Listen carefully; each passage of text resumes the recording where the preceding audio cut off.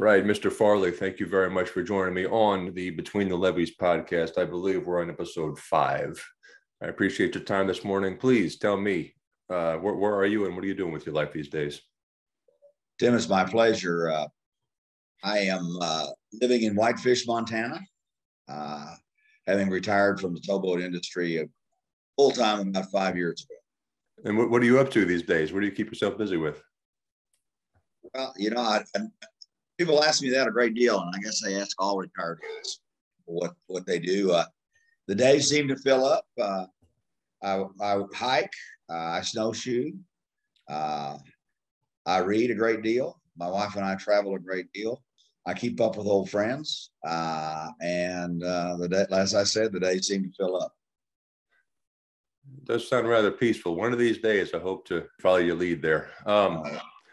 Let's start where it began. Where were you born? Where did you grow up? I was actually born in Denver, Colorado, and moved to Lubbock, Texas, up on the high plains when I was about 7. So I come by this accent honestly. Grew up in Lubbock, went to university there at Texas Tech, and then did a year and a half out in Phoenix, Arizona, and got my master's degree in business, actually international business, at a school that did that exclusively, and stumbled into the barge business after that. Okay, we'll get to that point. What did your parents do for a living? My father was a lawyer by training, but never really enjoyed the law, and decided that after spending the time to get the degree to do something else. He was actually what was called a manufacturer's representative. So he owned a company in Lubbock that represented the big brands, big things like Green Giant and Clorox, and sure, the sales areas were too great at that point in time for any of those companies to have their own sales representatives with the stores in that area. So we put together a company that represented them in Texas, so his sales territory was, probably 2 or 3,000 square miles from El Paso to the Oklahoma line, and did that all his life. That line of work is completely obviated now by computers and computer ordering. Anyway, he made a living out of that, a good living for my brother and sister and my mom. My mother was an inveterate student. People are proud of their mothers, loved their mother. I was especially proud of my mother. She was Phi Beta Kappa, and the first woman editor of a major college newspaper. Okay. Was a cat, and so she gave up a career in New York in the magazine business to come raise my brother and sister and I, and be married to my dad for 60-something years. What do your siblings do? My oldest brother is retired from federal law enforcement, and my oldest brother is gone, and my sister lives in Dallas and is still working, and I've got a few nieces and nephews scattered about. Any children of your own? Yeah, I have 2. My son Eric lives in Dallas and is in the restaurant business. And my daughter Megan lives in Ann Arbor, Michigan, and is a professor of anthropology at a small liberal arts college 30 minutes west. I'm saying cut out 30 minutes west of Ann Arbor. They live in Ann Arbor. Ann Arbor. Okay. And then it's in a small town, so gotcha. Ann Arbor's better. Yeah. Gotcha. Well, was there anything in your schooling growing up, grammar school, high school, that was leading in a certain direction? And then how did you end up in your career? Well, my great-grandfather, my grandfather, and my father were all lawyers. So for a long time, I thought that's what I would do. My father was too. My father was an attorney. My brother is, his wife, my cousin. Yeah. You get it then. You get it. I do. I do. Right.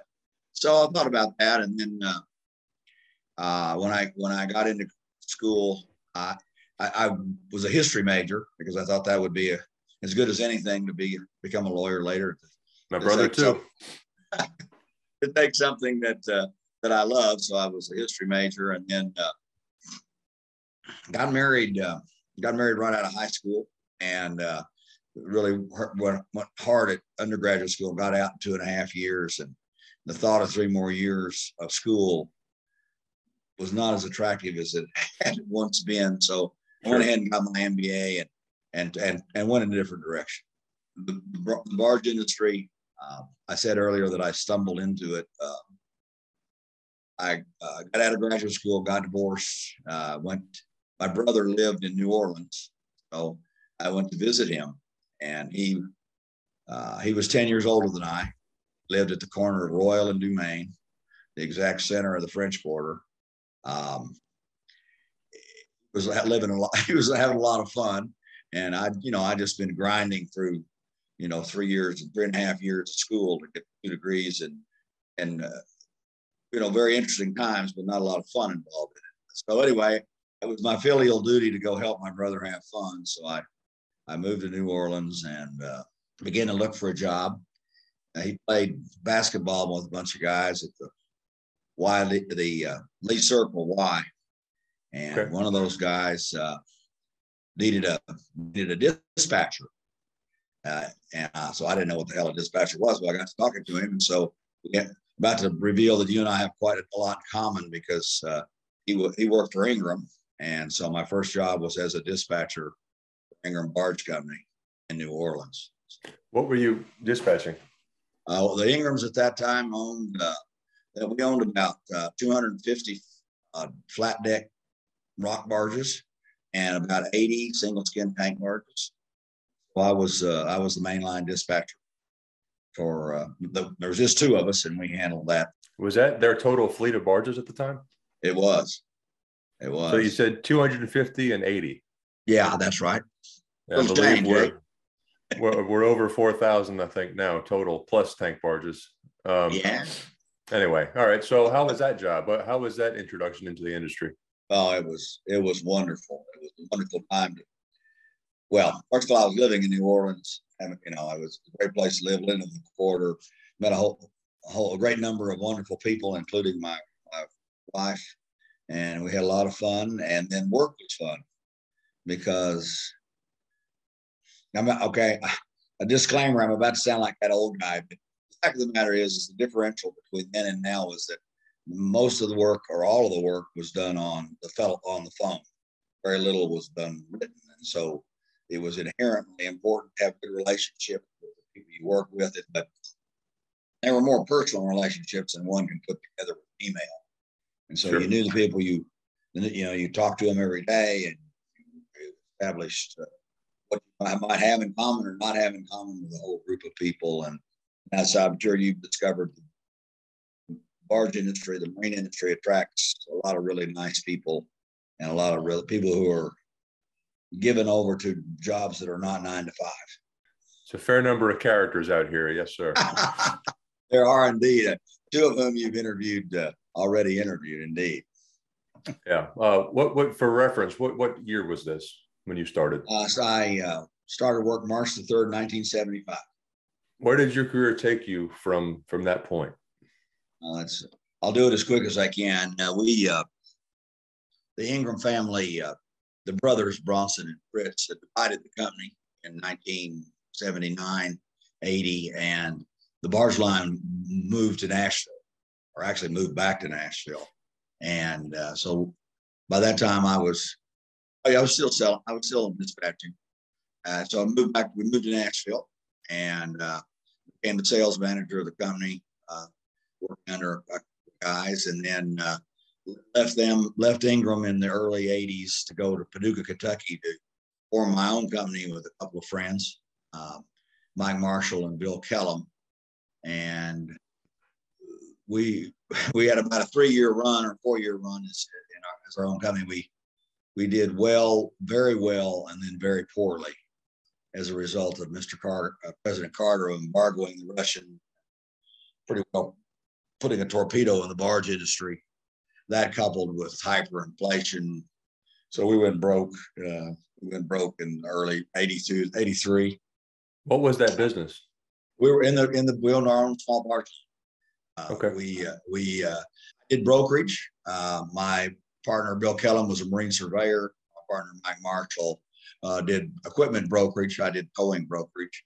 And so we began to gather up a group of open tops, and we did a few small coal contracts. And then we built some new barges and began to branch out with visions of contending with the Ingrams and the ACBLs. And but part of the problem was, as I mentioned, the hyperinflation. We bought barges that we built for $320,000 a piece that we later sold the bank sold on the steps 18 months later for $115,000. Mm. The inflationary period there really made it almost impossible for a small company to operate. We actually paid a bank, the Bank of Paducah, prime plus 4, which was some months was as much as 24% interest. So there wasn't much room for any downtime. So anyway, life goes on. So I left there and was offered a job by the Brent family of Greenville, Mississippi. Howard Brent, his family offered me a job as their sales. They were in the tank barge business. We lived in Greenville for about 4 years. Took a year off and went to Mexico to live for a year, and then came back to Greenville. And then from there, we moved to Chicago, where I worked for Connie Carriers. Continental Grain owned the barge line. So I ran dispatch and the sales effort. And we had fleets in New Orleans. Connie fleet was directly across the river from Continental Grain Elevator. I guess Cargill owns it now. Anyway, so about 4 years with Conti, 5 years with Conti. Then I went to work for a company called the Valley Line, which was a large dry cargo company in St. Louis. We owned about 1,000 barges, and that company was purchased by ACBL in 1993. So I went to work. I moved on with them to Jeffersonville, and while in Jeffersonville, I was vice president of dispatch logistics, vice president of tank barge sales, and executive vice president of operations, executive vice president of sales. And I was lucky enough to have a broad ranging exposure to the barge business, higher level there with ACBL for, sure. We were there for 10 years.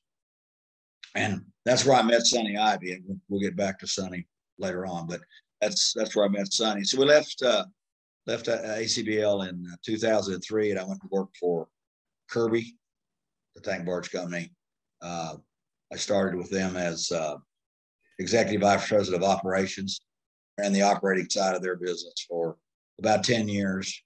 Then we bought an offshore tug company, a Kirby Offshore Marine. And so I served as the president of Kirby Offshore for 5-6 years, and then spent a year being a chairman of AWO, and then spent a little bit more time and retired in the fall of 2018. So 2017. So that in a nutshell, I think that's 9 or 10 moves. So my children accuse me of being a migrant worker, actually, but anyway, we all survived it. I think Ingram is my 7th employer since I graduated in 2008. So good for you. Yes, sir. You said you lived a year in Mexico. What were you doing down there? Yeah, I don't know. Trying to decide what we were going to do when we grew up. I don't know. We always loved Mexico, and my daughter was 3 at the time, and if we were ever going to live abroad, that was a good time to go because it wouldn't disrupt school or anything. Just to go see what we wanted to do, whether or not we wanted to stay in the barge business or something else. My wife wanted to learn to speak Spanish, so we, thanks to my good friend and boss at the time, Howard Brent, I went in to tell Howard I was going to quit. He said, "Oh, cuz you can't quit. Don't quit." I said, "Well, what do you mean? We're going to Mexico." He said, "Well, Jim, why don't you take a leave of absence?" I said, "Well, Howard, what exactly?" I said, "You mean you're going to pay me?" He said, Yeah. we want you to come back. I said, okay, Howard, I'm going to take a leave of absence. I'm not going to quit. So I took a leave of absence, and Howard was kind enough to continue paying me to help enable that. And, you know, I owed him to come back. So I did come back, and we worked about another year before we moved on to Chicago. Howard was one of those guys that made a difference in a career. And thank God, he's still alive. He's 84. He actually is a character, capital C character. Talk to other people, ask them about Howard. Legendary figure in the business, as was his dad, who was one of the founders of this. What was his last name? Brent, B-R-E-N-T, Howard Brent. He's still got all his faculties and is going 100 miles an hour. So good for him. You're going to have to put aside a couple of days, however. Well, I'll find the time. Because he's truly, there's a book out, Melody Golding, whose husband owns, the Goldings own Golding Barge Line in Vicksburg. Golding family and the Brent family were very, very closely related, and actually owned some businesses together. And you may be familiar, she did a book where she interviewed 40 or 50 captains. Okay. And I'll send you the name of it. It's a fantastic book, interesting guys. For a guy like yourself who's interested in the business, the history of the business, you'd be fascinated by the story. Well, Howard's story's in there, so that'd be a good primer for you. I'll send you the name of that book. Can't escapes me right. But it's very interesting. A lot of people I was fortunate enough to work with that worked on boats, and as you know, they're a very distinct bunch. Aren't they though? Aren't they though? Yeah, and right, Ingram certainly had their share of them. Bill Harmon comes to my mind. Captain Jones, just Captain Ford, Shoemaker, just a whole bunch of friends. Are all gone now, but they were very good to me in my career because obviously I had a very extensive marine background growing up in Lubbock County, Texas, which has about as much water as there is in your bathtub. Whole county. Right. So, right. They're very good to me. Well, we can circle back to you joined ACBL, you meet Sonny Ivy. Tell me about him at the time, how long, or what did you know of him and what was he up to? Sonny was running the Gulf operations for ACBL. And he was, you know, he was kind of he was even at that point in time, somewhat of a legendary figure in the business, kind of a force of nature kind of guy. He had, Mike Hagan was the president, CEO of ACBL at that time. And he and Sonny had worked together for a long time. I could come down to New Orleans, spent a couple of years in the Gulf. And you may have noticed over time that there's somewhat there can be friction between the dispatch groups at times and the operating side of the house. Sales and operations is probably greater than. Let's just say that Sonny and I didn't see eye to eye all the time. And Sonny didn't. I was, 20 years younger than Sonny, so we didn't get along very well historically. And the way I would say that we were friends, we just saw the business. So we worked together to the best we could. He was he had a big job, and I had a series of jobs there that were big, and we worked together. And we just agreed to disagree. Let's put it that way. Sure. I look forward to your work about Sonny, because he certainly did a lot of things for HCBL over the years. And then when did you encounter, or when did you cross paths with the previous two guests we're talking about? Well, that's when I was dispatching in New Orleans in 75 to 77, 78. They were working for Chotan at that period of time. I got to know both of them then. Great guys. They've been very fortunate for them to have been my friends over since then. And you interviewed them and know them both. They're really are good guys. And they're kind of, you can see one of the reasons I love the barge industry was that barge, it gave those people a chance to really move forward and have careers and have varied careers, do varied things. And so that was fun for me to do myself and to watch others do as well. And both Frank and Z, well, I worked directly with Z a lot because when he owned barge boats, I chartered boats from Z for 25 years. Okay. So we had a business relationship besides being my friend. And then we also had a very extensive relationship through the American Waterway Operator. All three of us were very involved in AWO for a long period of time. And both Z and Frank played really pivotal roles in keeping, particularly in Z's part, keeping the voice of the small company heard in a big organization, filled with Kirby's and ACBLs and Ingrams, that pay big dues and have big voices, which is the way it worked. But they always were involved, never let that stop them. Frank was chairman of AWO, and Z was always involved, always willing to take part, always willing.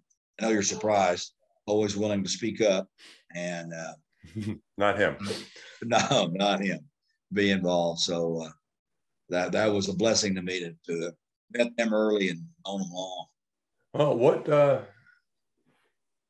if you can give a synopsis on this? What were sort of the checkpoints along the way of the development of the industry down in New Orleans from when you started to today? Well, that's a great question and an interesting issue.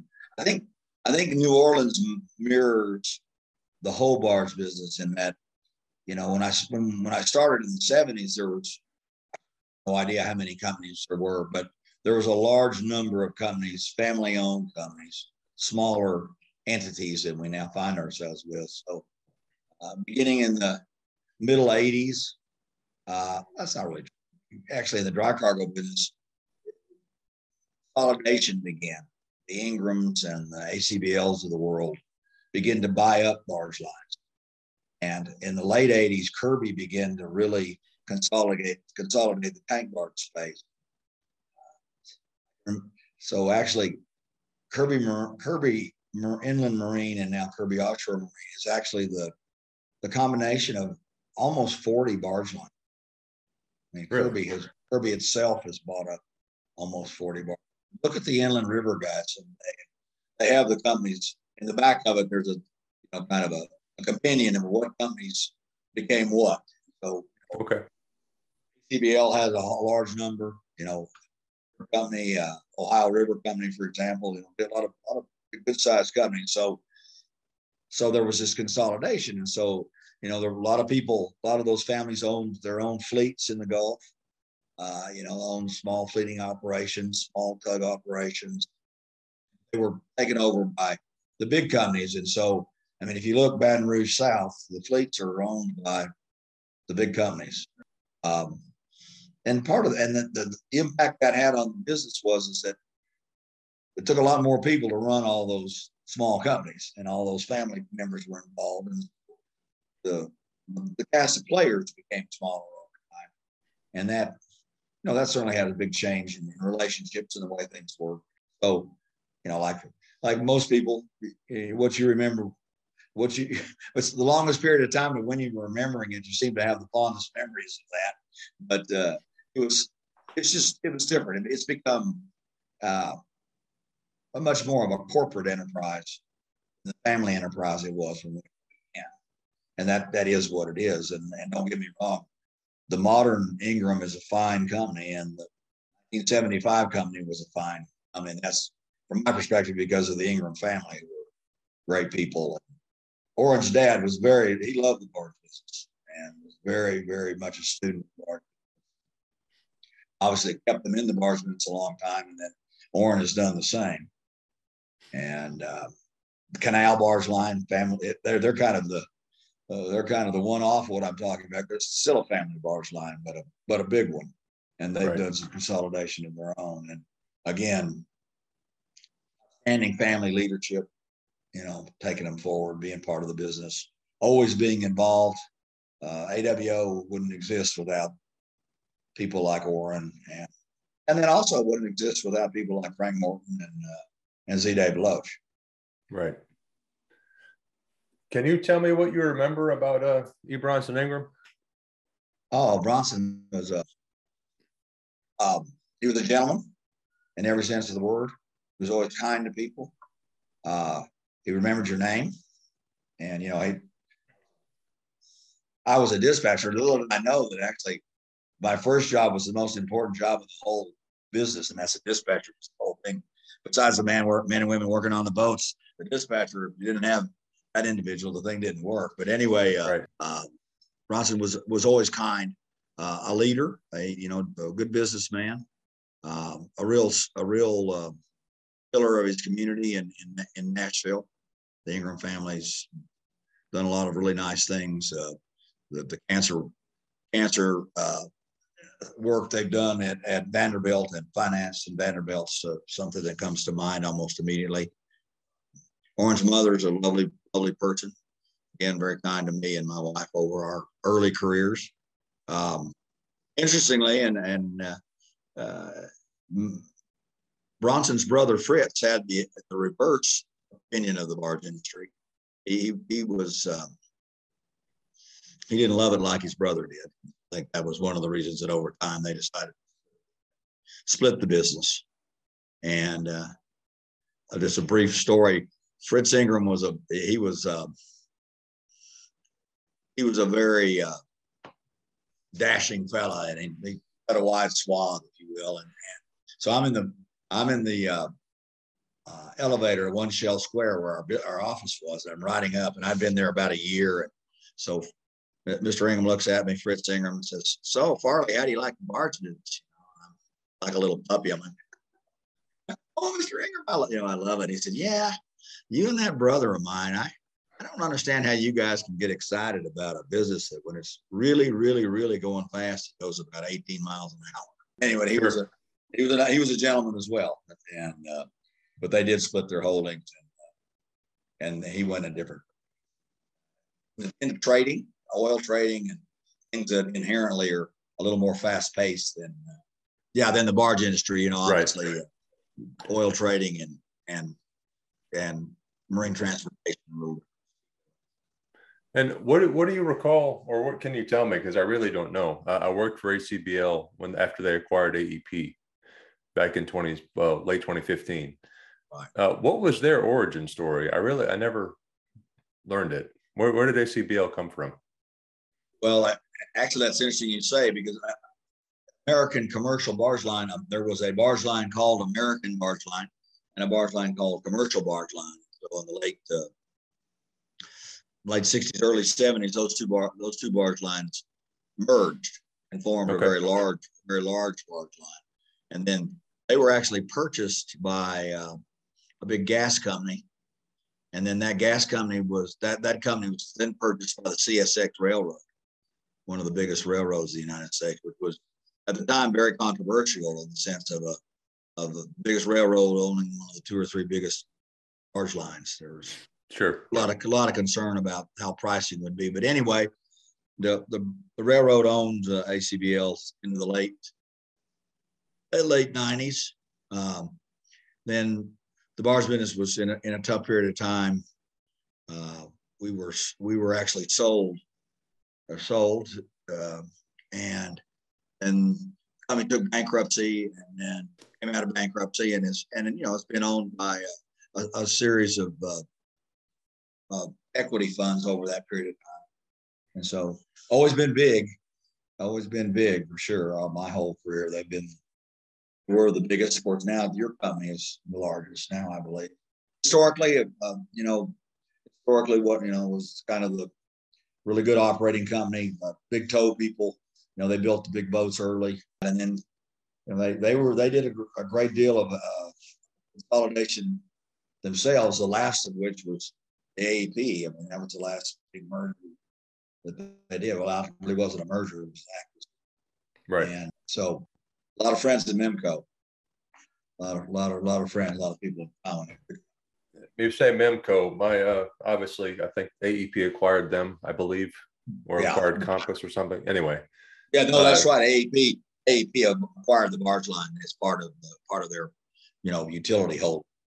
Right. And then they sold it. Well, they sold it again, and then